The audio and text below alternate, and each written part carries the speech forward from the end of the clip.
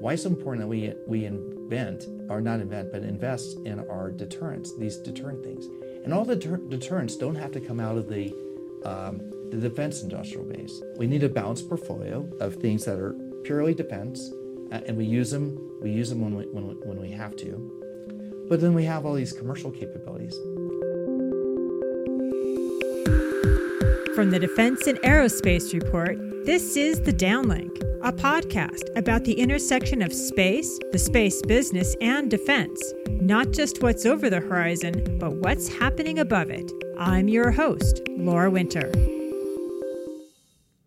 Hey there, Downlink listeners. This week, I was in Albuquerque, New Mexico to attend what has really become my favorite space meeting, the State of the Space Industrial Base Conference and Workshop. The United States Space Force and the Air Force Research Laboratory underwrite it, but it's the Defense Innovation Unit and New Mexico's Space Business Incubator, New Space Nexus, that organize it and run the week-long meeting. The State of the Space Industrial Base is not the usual industry conference with talking heads and deal-making in the exhibition hall. This meeting in Albuquerque for industry is the place to be to address the challenges and to make an impact on space and defense policy. The discussions are off the record and sometimes raw, but the ideas for solutions to the challenges to commercial and defense space operations are captured in a report used by legislators and by policymakers. You bet Chinese and Russian aggression loomed large, but participants also wrangled over in-space servicing, assembly and manufacturing, or ISAM, workforce development, and finance. The man behind this effort to candidly inform national defense and space policy is Brigadier General Steve Butow, who goes by the call sign Bucky. He is the director of the Defense Innovation Unit's space portfolio. This week, I had a unique opportunity to sit down with Bucky to understand his priorities and what drives him. Here's our conversation. Hi, Bucky. It's great to finally have you on the podcast. It's great to be here.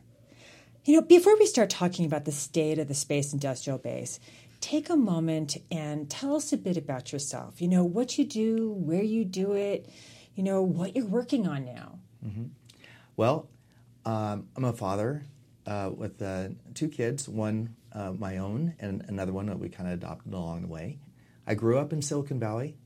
I went to school there. I graduated from San Jose State University with physics and astronomy. And through that, I actually got to work at NASA Ames Research Center through that experience. So I worked there, and I got to meet luminaries at that time, like Carl Sagan, Jill Tarter, who actually the movie Contact was based on her life as part of the SETI Institute. Wow. I got a job at SETI Institute and doing research for exploring really the origins of life in the universe. So I worked at Ames with other scientists and engineers on concepts for how we would analyze the regolith on Mars. And it was a very exciting time, and this is mostly during the 1990s. I had, in the early 90s, I became an officer and got through pilot training and was a reservist doing combat rescue. So I had this great life where I flew airplanes. Which kind? Special operations airplanes, so some of them you're probably familiar with. So the MC-130 Combat Shadow and HC-130, today we call it the Combat King, but both of them are very similar in that they refuel helicopters, they can deploy special operations teams, and very important, they can do long-haul rescue operations. So they're the airplanes that will always fly when we have astronauts going up in space, or when the space shuttle would be launching or returning. We have rescue forces all over the world to do the really difficult operations, which is how do you go well beyond the range of the Coast Guard or go places where the Navy doesn't operate. And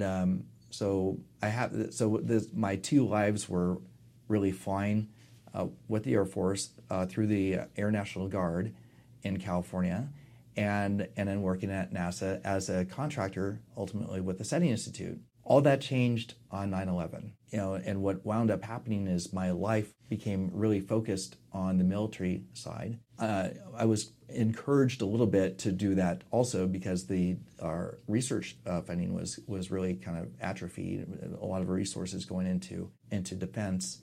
And so I spent literally almost the next 15 years as a full-time Air Force pilot doing personnel recovery, combat rescue and personnel recovery as the broader mission set in places like Iraq, Afghanistan, Horn of Africa, other places around the globe. And I raised through the ranks. I was a wing commander. I really enjoyed that. And then I went to a joint assignment, and ultimately I found myself at the Defense Innovation Unit. And it was called the DIUX, Defense Innovation Unit Experimental at the time. But the reason that happened is while I was wing commander at Moffett Field, which is right next to NASA Ames, in Silicon Valley, a good friend of mine. It's a very storied. A very storied place, yes. Yes. But a good friend who was a retired general who was a mentor of mine, Guy Walsh, he was working at U.S. Cyber Command. And he called me up and he said, Bucky, my call sign, right? Bucky, we have a problem. He says, we keep buying commercial technology for cyber. And when we field it, all the people, the reservists who come in say, what are you doing? This is all obsolete. This is all obsolete technology. We need the best tools available. And the best tools available were in Silicon Valley. The problem was the best companies in cyber didn't know anything about doing business with the government. Since the origins of Silicon Valley, where really government, industry, and academia came together, especially in the aftermath of World War II, they became quite divergent. So by the time that the first part of this century, it was almost, the DoD was almost a bad name in places like Silicon Valley because the government likes to come in and promise things and not deliver, or take a company with a good business plan and divert them off to do something else. So the Cyber Command was looking for an opportunity to establish a point of presence in Silicon Valley from which they could learn and build relationships and get cutting edge companies to actually compete for contracts that they could support their mission. So I got very excited about this. And if you live in some place like Silicon Valley, we say it's large Bay Area, but it's a very small Silicon Valley. So the web of investors and companies that are really doing interesting things. And my role at NASA Ames was very much tied in with some of that because the storied history of a lot of the companies that, including Planet, that spun out of NASA. So I thought that was a great task to take on. And what was interesting is when through command changes at Cyber Command, there was an opportunity for the Secretary of Defense, the new Secretary of Defense, Ash Carter, to find out about this. And his first response was, I've been thinking about this for a long time. I wrote about this almost 20 years ago. I want to do this, but why are we just doing it for cyber? We should be doing it for everything, right? And even back then, Secretary Carter recognized the need to really do more with the commercial sector. Why? Because they spend 4 times more on research and development than the U.S. government does today, which is a really phenomenal number. So he started DIUX. My boss at the time said, you better get back down there. And so I had an opportunity to go back. And then and as we organized DIUX and we started setting up portfolios, I put my hand up and said I wanted to do space because of my background. So since 2016 forward, I've been the director of the space portfolio at the Defense Innovation Unit, and really having a great time with it. A lot of folks in this audience, have heard of the Defense Innovation Unit or DIU. I'd like you to explain, though, to the uninitiated, how the DIU fits into the defense and space ecosystem. Mm-hmm. What is the very particular role that it plays? Mm-hmm. Well, I'll tell you our mission statement, and then I'll explain what it means. So we do 3 things. We accelerate the adoption of commercial technology to transform our military capabilities and capacity. And third, we want to build and grow the national security innovation base, which is really the combination of our defense industrial base, which, as if you've been paying attention to over decades, it's been shrinking, right? It's been shrinking and consolidating. Oh yeah, William LaPlante spoke about it a couple of weeks ago. It's not healthy. It shouldn't be shrinking. But more importantly, is the rest of the commercial industrial base that in times of war really becomes part of our strategic capability and capacity to do all the amazing things that we've read about, in World War II.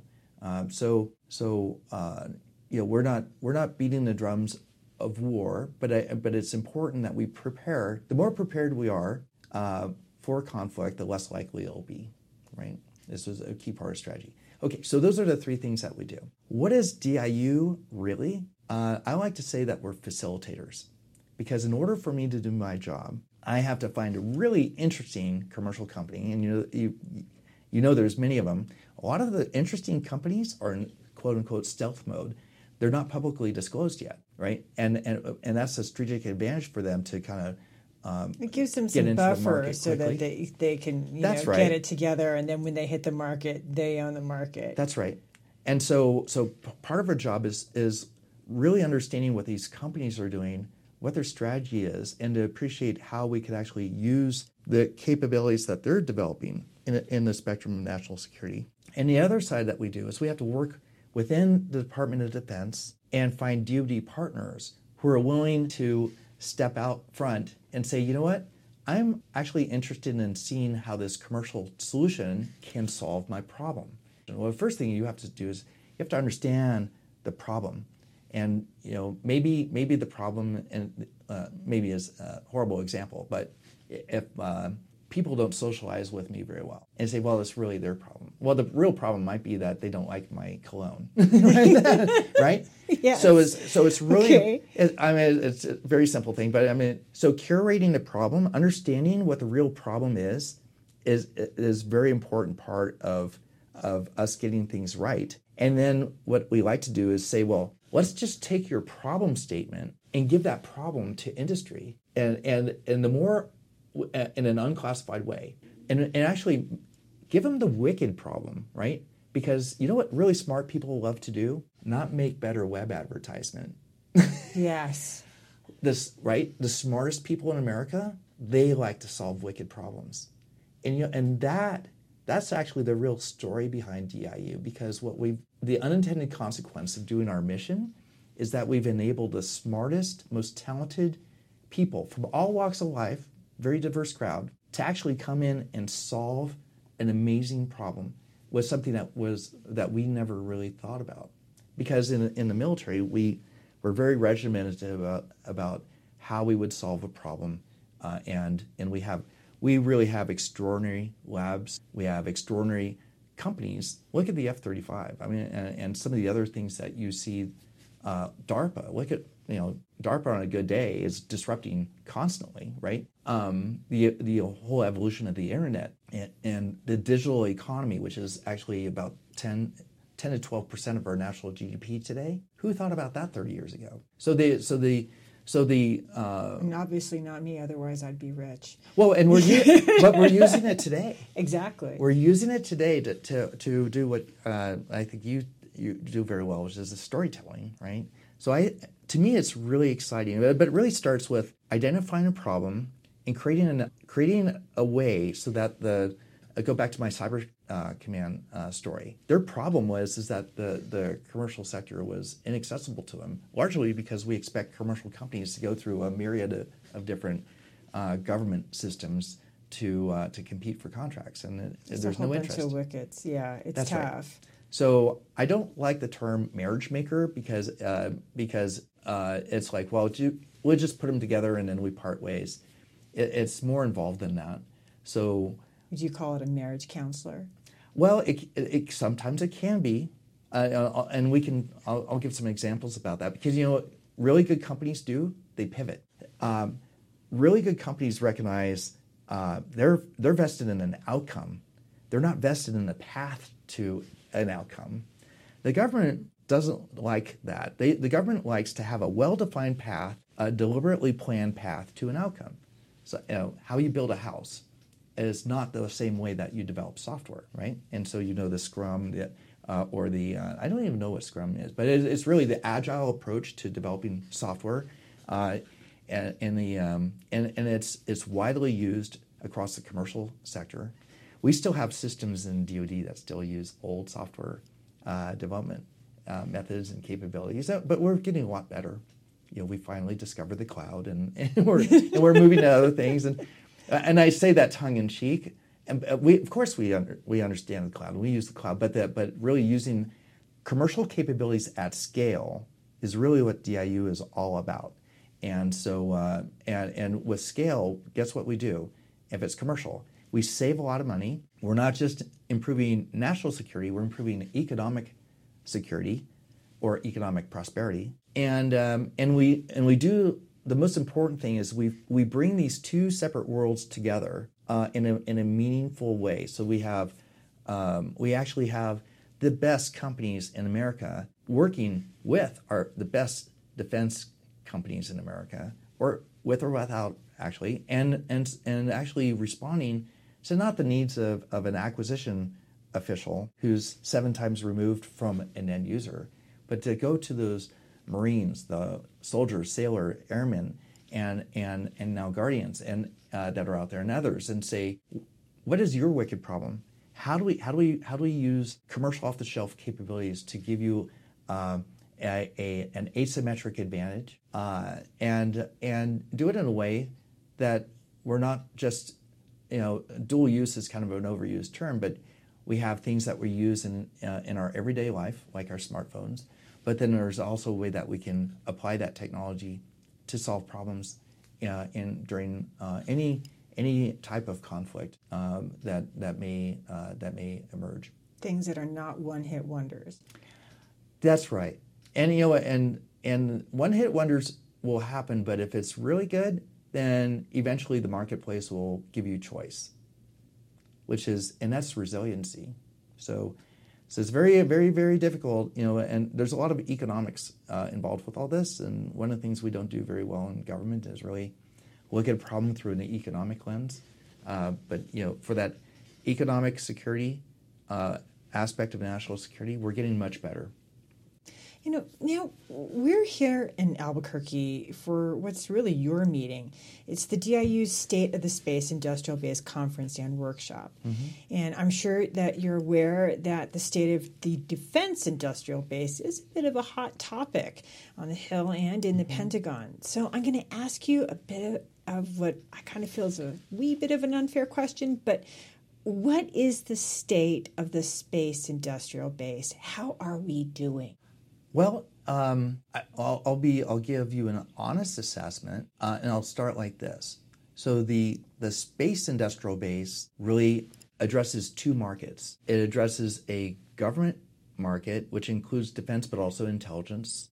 Includes exploration, NASA, civil space, right? So national security space, which is defense and intelligence, civil space, which is NASA. Weather, NOAA. There's lots of stakeholders in space, I'm leaving a lot of them out. And so if for those specific things, that's a good, healthy marketplace with a lot of incumbents, and we've been doing things for many years. And we have other aspects. We have laboratories, some being government laboratories, some of them being laboratories tied to academic institutions. One of my favorites is Johns Hopkins, Applied Physics Lab. Wow, I mean, it's like MIT, Lincoln Labs, Jet Propulsion Laboratory, Caltech, and again, others out there will be upset with me that I didn't call them out, but we're just having a conversation here. So, well, it's not a quiz, so no, yeah. It's but apologies aside, you look at the James Webb Space Telescope and look and what it represents is really phenomenal. But the way we build many of those systems within the government, we build them to be exquisite things, and when you design and build for exquisite, it's expensive. You learn a lot, but what you don't ever do is you don't scale exquisite things. And if they're really truly exquisite, they're one of a kind. You said one-hit wonders or whatever earlier, but that is probably a great analogy, right? I mean, they are wonders. That's for right. Sure. Right. And if we had a rock band and we go, hey, we just had our one-hit wonder, I'd be really scared because those type of bands don't like endure like the Rolling Stones, right? So we want companies in the space industry to be able to work on things that they do. And space companies, they don't do exquisite things. They develop products. They develop services, and those are things that scale. So we're in an age where have you used any of the commercial SATCOM services with your reporting overseas or in remote locations yet? Oh, yes. Yeah. I mean, from day one. Yeah. Absolutely. Back in 2001, I was, humping around a big, heavy piece of plaster or something, ceramic, that Sure. I couldn't stand in front of unless I wanted to get irradiated. That's right. Yeah. But you did that because that was how you connected back to the world, and oh, it's fantastic. Yeah, it's a fantastic capability, but there's consequences because you have to move it, and today things are getting even easier. Some of the deployed antennas and the media and defense have all been using the same commercial technologies for a while, and the only difference is that maybe we have a different type of encryption on it, but these are excellent tools. Where I'm going with this, though, is that the cost of those capabilities have come down over time in a nonlinear way, largely because the demand goes up and people buy these things. And it should be amazing to anyone, probably not to a 13-year-old, that you can have a supercomputer in your pocket for just a couple $100. And that supercomputer is more complex than most of the things we have in space today. So but when you produce things at scale and you have that kind of technology, that's really an offset of its own. It's such an enabler, and what happens, and it democratizes that technology, so it's used across many different spheres. So that's how you get to a healthy marketplace. So with your question, what is overall, is our state of our right. space industrial base? Yeah. The global, I'll say globally, the commercial, and when we say commercial, we like to say the new space market, right? Which is all these companies have been funded with billions of dollars, probably from around the early 2000s, but really more significantly from about 2010 to today, the last 15 years, thereabouts. And 15 years is a good window because the private investment, we have about $15 billion that's gone into new space. And a lot of interesting stuff. SpaceX with the Falcon 9.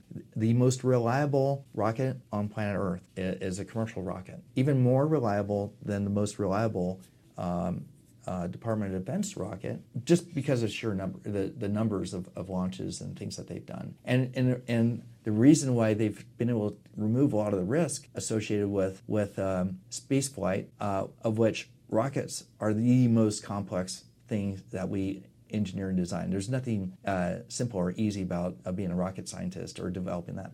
But they productized it, right? It's a product. A Falcon 9 is not an exquisite thing. It's a product. And they don't sell you the rocket. They sell you a service.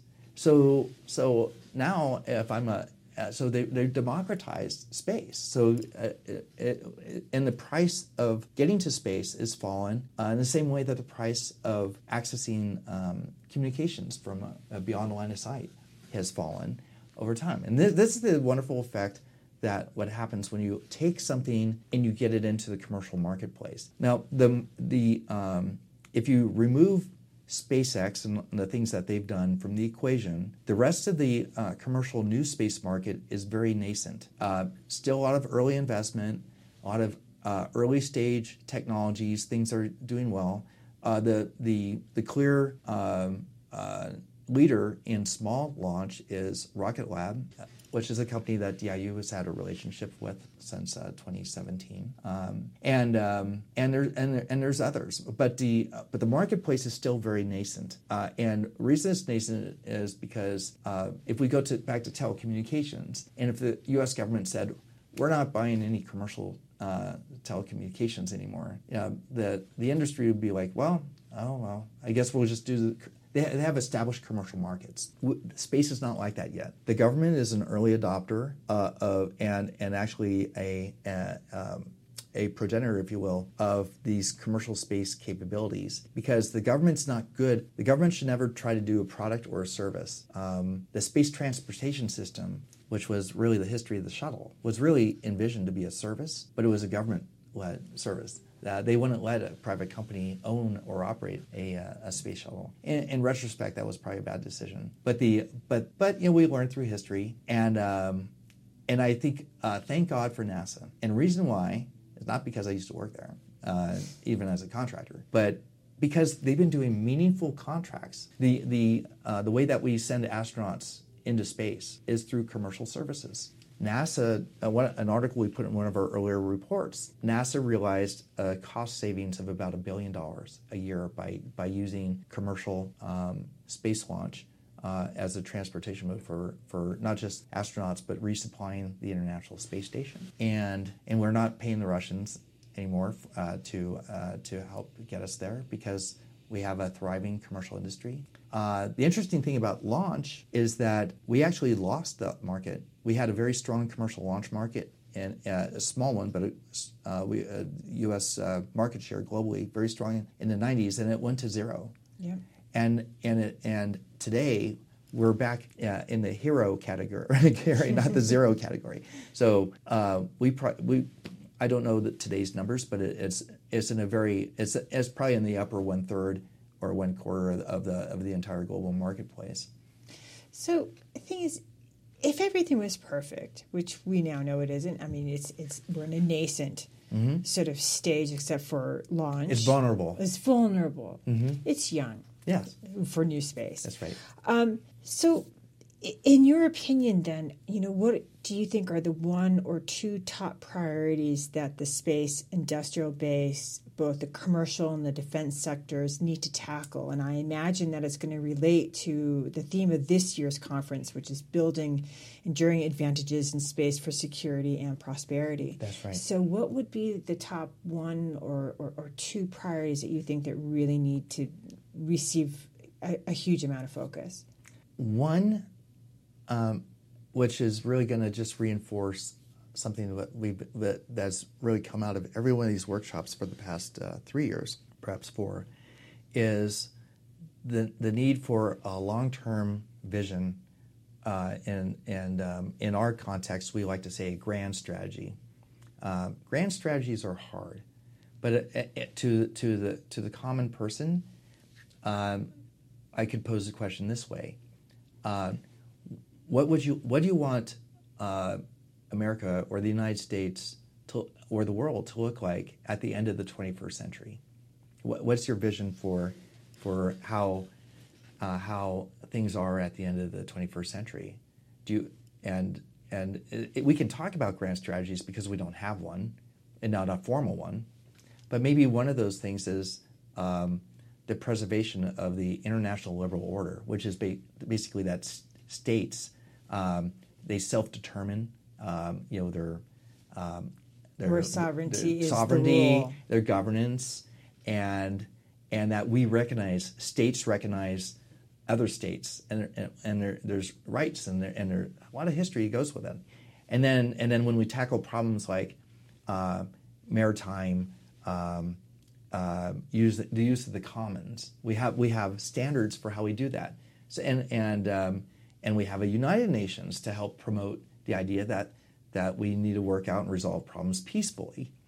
And we have all these things, but it's also economics. We have a free market economy, not a centrally managed one, and it has its strengths and weaknesses, but it's actually not bad. We have, especially in this country, we have a democracy where people self-determine, who's going to lead. But more importantly, we have other things like climate. We can go carbon neutral, except for the fact that our population keeps increasing, and we need more resources to support our population. But we all so we care about climate and we care about the environment. But we also have other things, which is we have opportunities, which is, can we get off of planet Earth? One of the things that Jeff Bezos Amazon has it's not the first to say it, but most recent to say it, is wouldn't it be great if we could move heavy industry off into space and then rezone Earth as residential, right?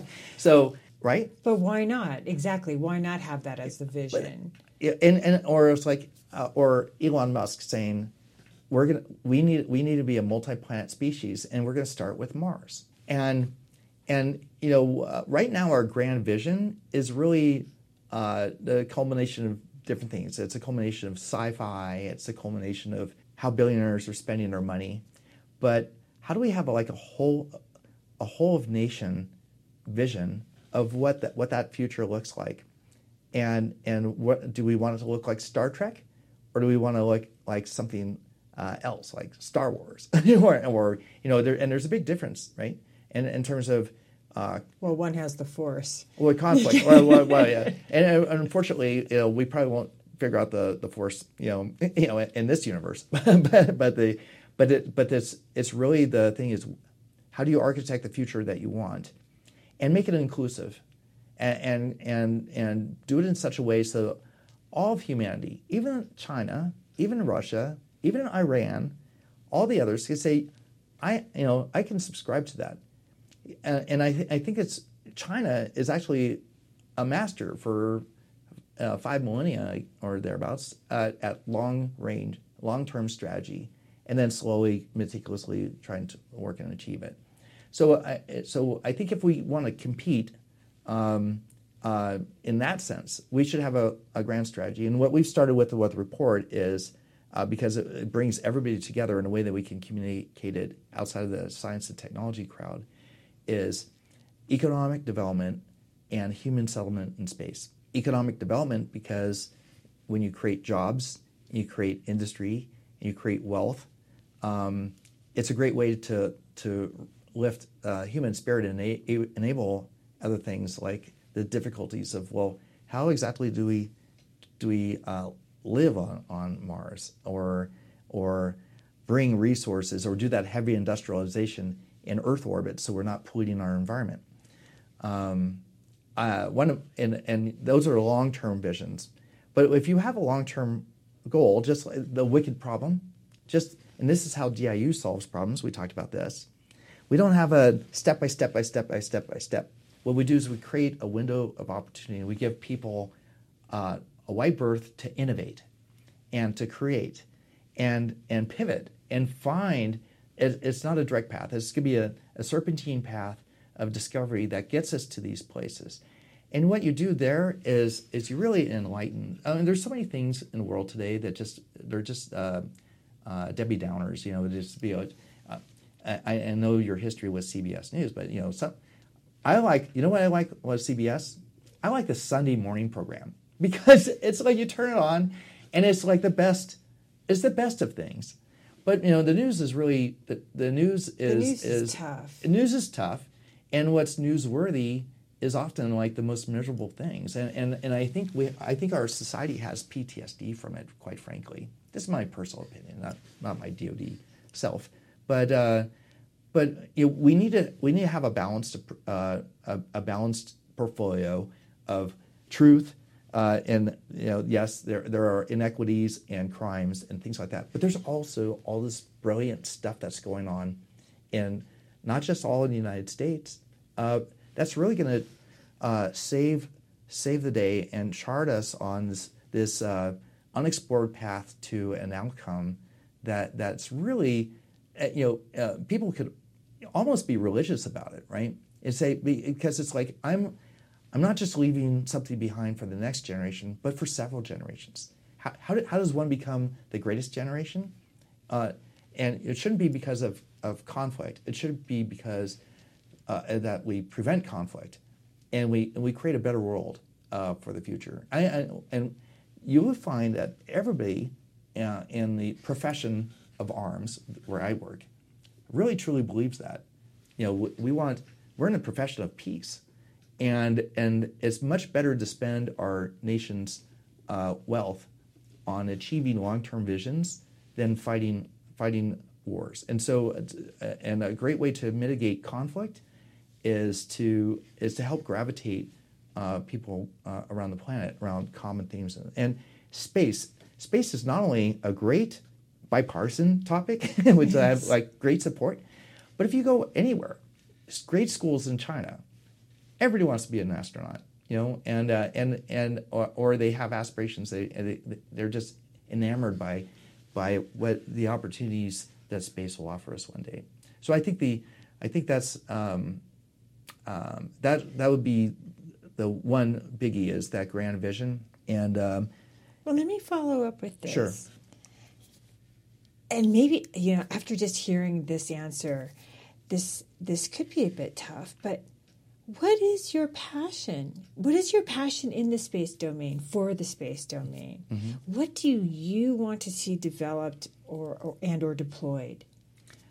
I want to see progress, and meaningful progress, and really innovation.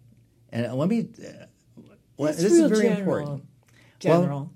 Well, but it is. But let me explain something, because the path we take, most people, when they think innovation, they conflate it with invention, and invention is different. Invention is when you do research and development, and you learn something, or you develop a new idea, or you develop a new capability, or you make a capability even better, right?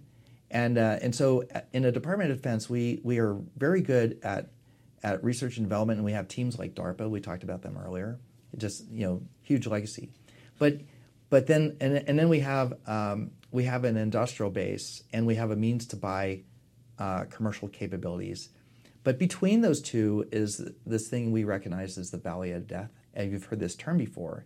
The Valley of Death is where all good ideas, not all, but most good ideas actually go to perish, because there's no bridge. There's no economic bridge to make sure that over it keeps into living. Right, over to where you actually have. I can't even remember how many DARPA technologies are in the smartphone. The innovation of the smartphone was aggregating all those technologies to create something that was better than an iPod, for music. So right, so and that's something that the marketplace does really well. Products, services that scale. So in between, you have this Valley of Death, and the Valley of Death is really what innovation is for. Innovation is, I use the smartphone as a great example. Innovation happens because entrepreneurs, other inventors, or other smart business people solve a wicked problem by aggregating technologies and fielding a product or a solution, an outcome. There's something that results from that integration, that thing. And places like Silicon Valley specialize in this. So Silicon Valley is not a place where you go to invent; it's a place where you go to innovate. And the market rewards innovators that can take ideas and turn them into products and services that scale. And so that's what we do, and it's different because we have big pots of money for research and development. We have big pots of money for acquisition, and we have itty bitty teeny tiny pots of money for innovation. And we need to figure out how to balance our portfolio out, not just in the defense sector, but across all of government, across industry. So what we do is we become as agile as the software companies with the development of hardware. And you know what? When you become agile and innovative, those long-term targets are the time to achieve them gets closer. And so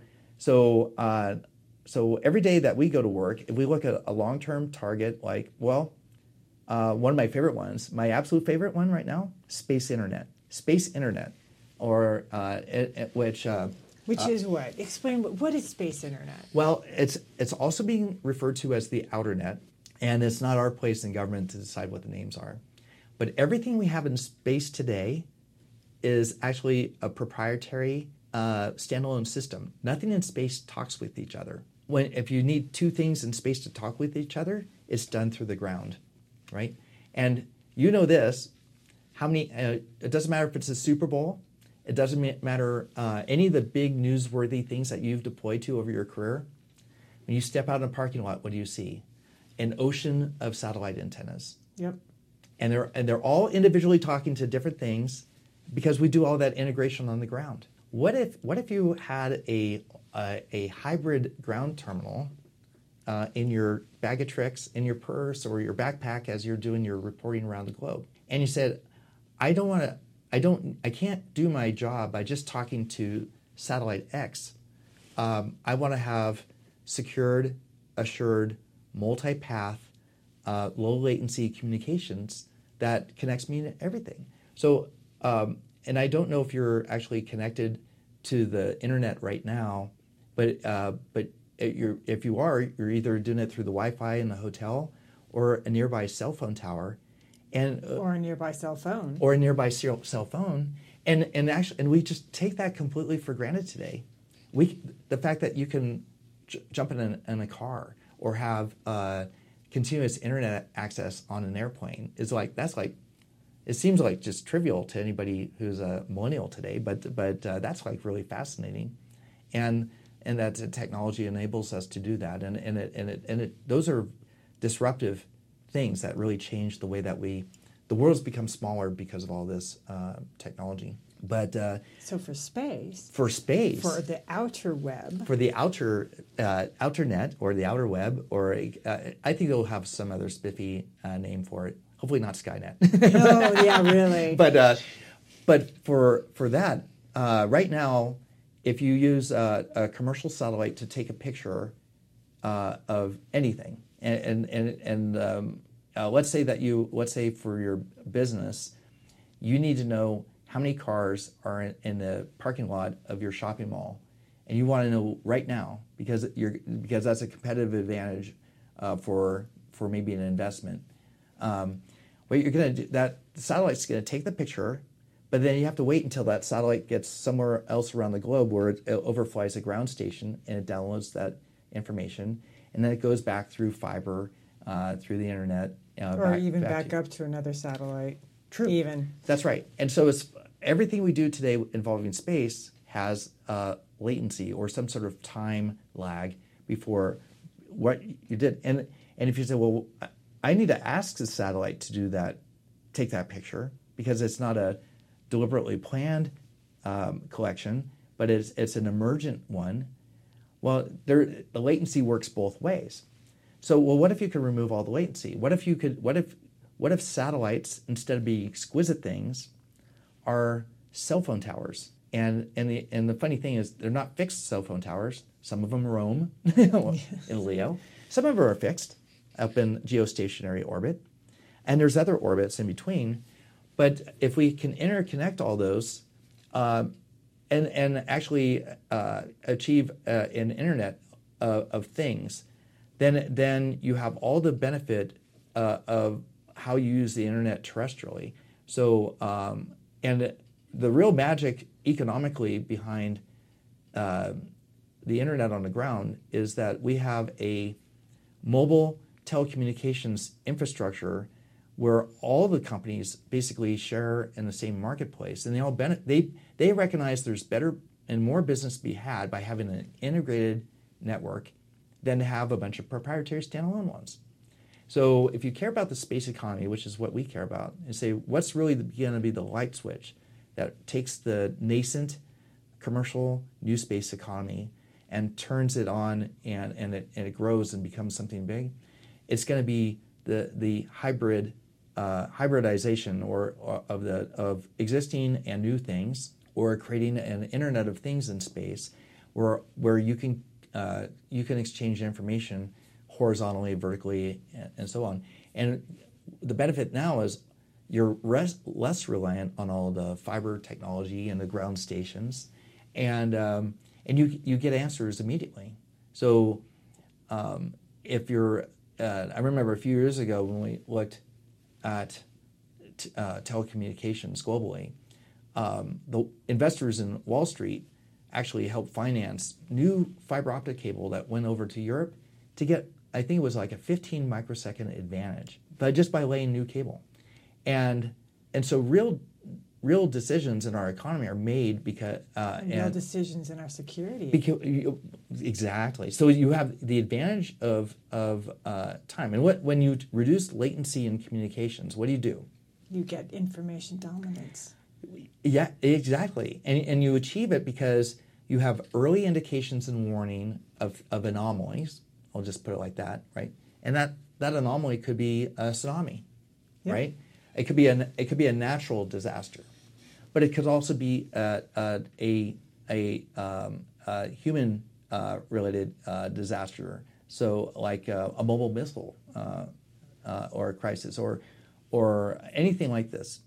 So the earlier we have information, then two things happen. One is we have better situational awareness about what's really going on at a distance, and we have more time to make decisions. And I think one of the enduring things, at least over the last 30 years, but when the wall fell and the Soviet Union collapsed, and even though we didn't really have fewer nuclear weapons, but people were very, people stopped really worrying about the temperature of conflict rising to a full-on nuclear war, which is a really bad thing. And then we've spent a lot of time and effort to make sure that and develop policy and other things, treaties for nuclear non-proliferation, to make sure that nuclear capabilities don't fall in the hands of crazy people, but the bad guys, right? Yeah. Or crazy people. People who would do harm, right? Yeah. But the thing is now that's another technology that is being democratized, and I don't know that we can stop it. But what we can do is we can use some of these capabilities, just as you said, is be like the information dominance is not just that the United States knows, but the whole world knows. And we achieved that last year before Russia invaded Ukraine, because the commercial remote sensing satellites that image the planet every day in lots of different parts of the spectrum, it's unclassified information. And who subscribes to it? Well, governments subscribe to it, commercial companies subscribe to it, media subscribes to it. And so the storytellers had a story to tell, and the story to tell is, what? Look at all this buildup, right?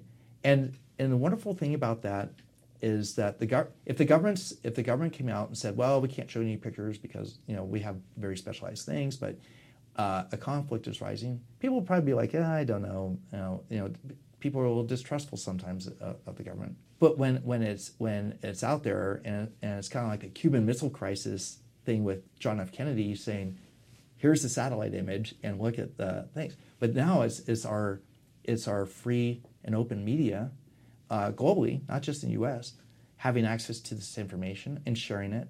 It really brought the whole world together in a way that I don't think we could do through diplomacy alone. And that's actually another component of that information dominance, is not just that we have the technology, but how we use it. And in this case, we didn't prevent the invasion because that was probably predetermined. But the global response to that activity, I don't think anybody to the east of Ukraine would have calculated what would happen and continues to happen. And so I think that's good, because that all contributes to one of the key tenets of our national defense strategy, which is integrated deterrence. That General Milley, our chief chairman of the Joint Chiefs of Staff, he's a really great guy, by the way. But he just most recently, amongst other people in the past, reminded us that that war is really expensive activity, and the only thing more expensive than war is losing a war. And he said that in the context of why it's so important that we invest in our deterrents, these deterrent things. And all the deterrents don't have to come out of the defense industrial base. We need a balanced portfolio of things that are purely defense, and we use them when we have to. But then we have all these commercial capabilities, and they don't have to just come from the United States, but actually help to lower the temperature of conflict, help inform people, give us more time to make smart decisions. And I'm a big believer that with all the different apparatus we have, and even if we don't avert disaster, but it brings the global community together, that's a good thing. Bucky, thank you so much for your time. Oh, well, thank you. It's been fun, and it's nice having this conversation. I hope we have another one in the future. So. We definitely will. Okay. That's it for this week. If you like what you're hearing, follow the Downlink on Twitter and subscribe to the podcast on your favorite podcast platform. For the latest defense news and analysis, listen to the Daily Defense and Aerospace Report podcast hosted by Vago Muradian, and listen to Cavis Ships to hear the latest on what's happening in the maritime domain. I'm Laura Winter, and thank you for listening.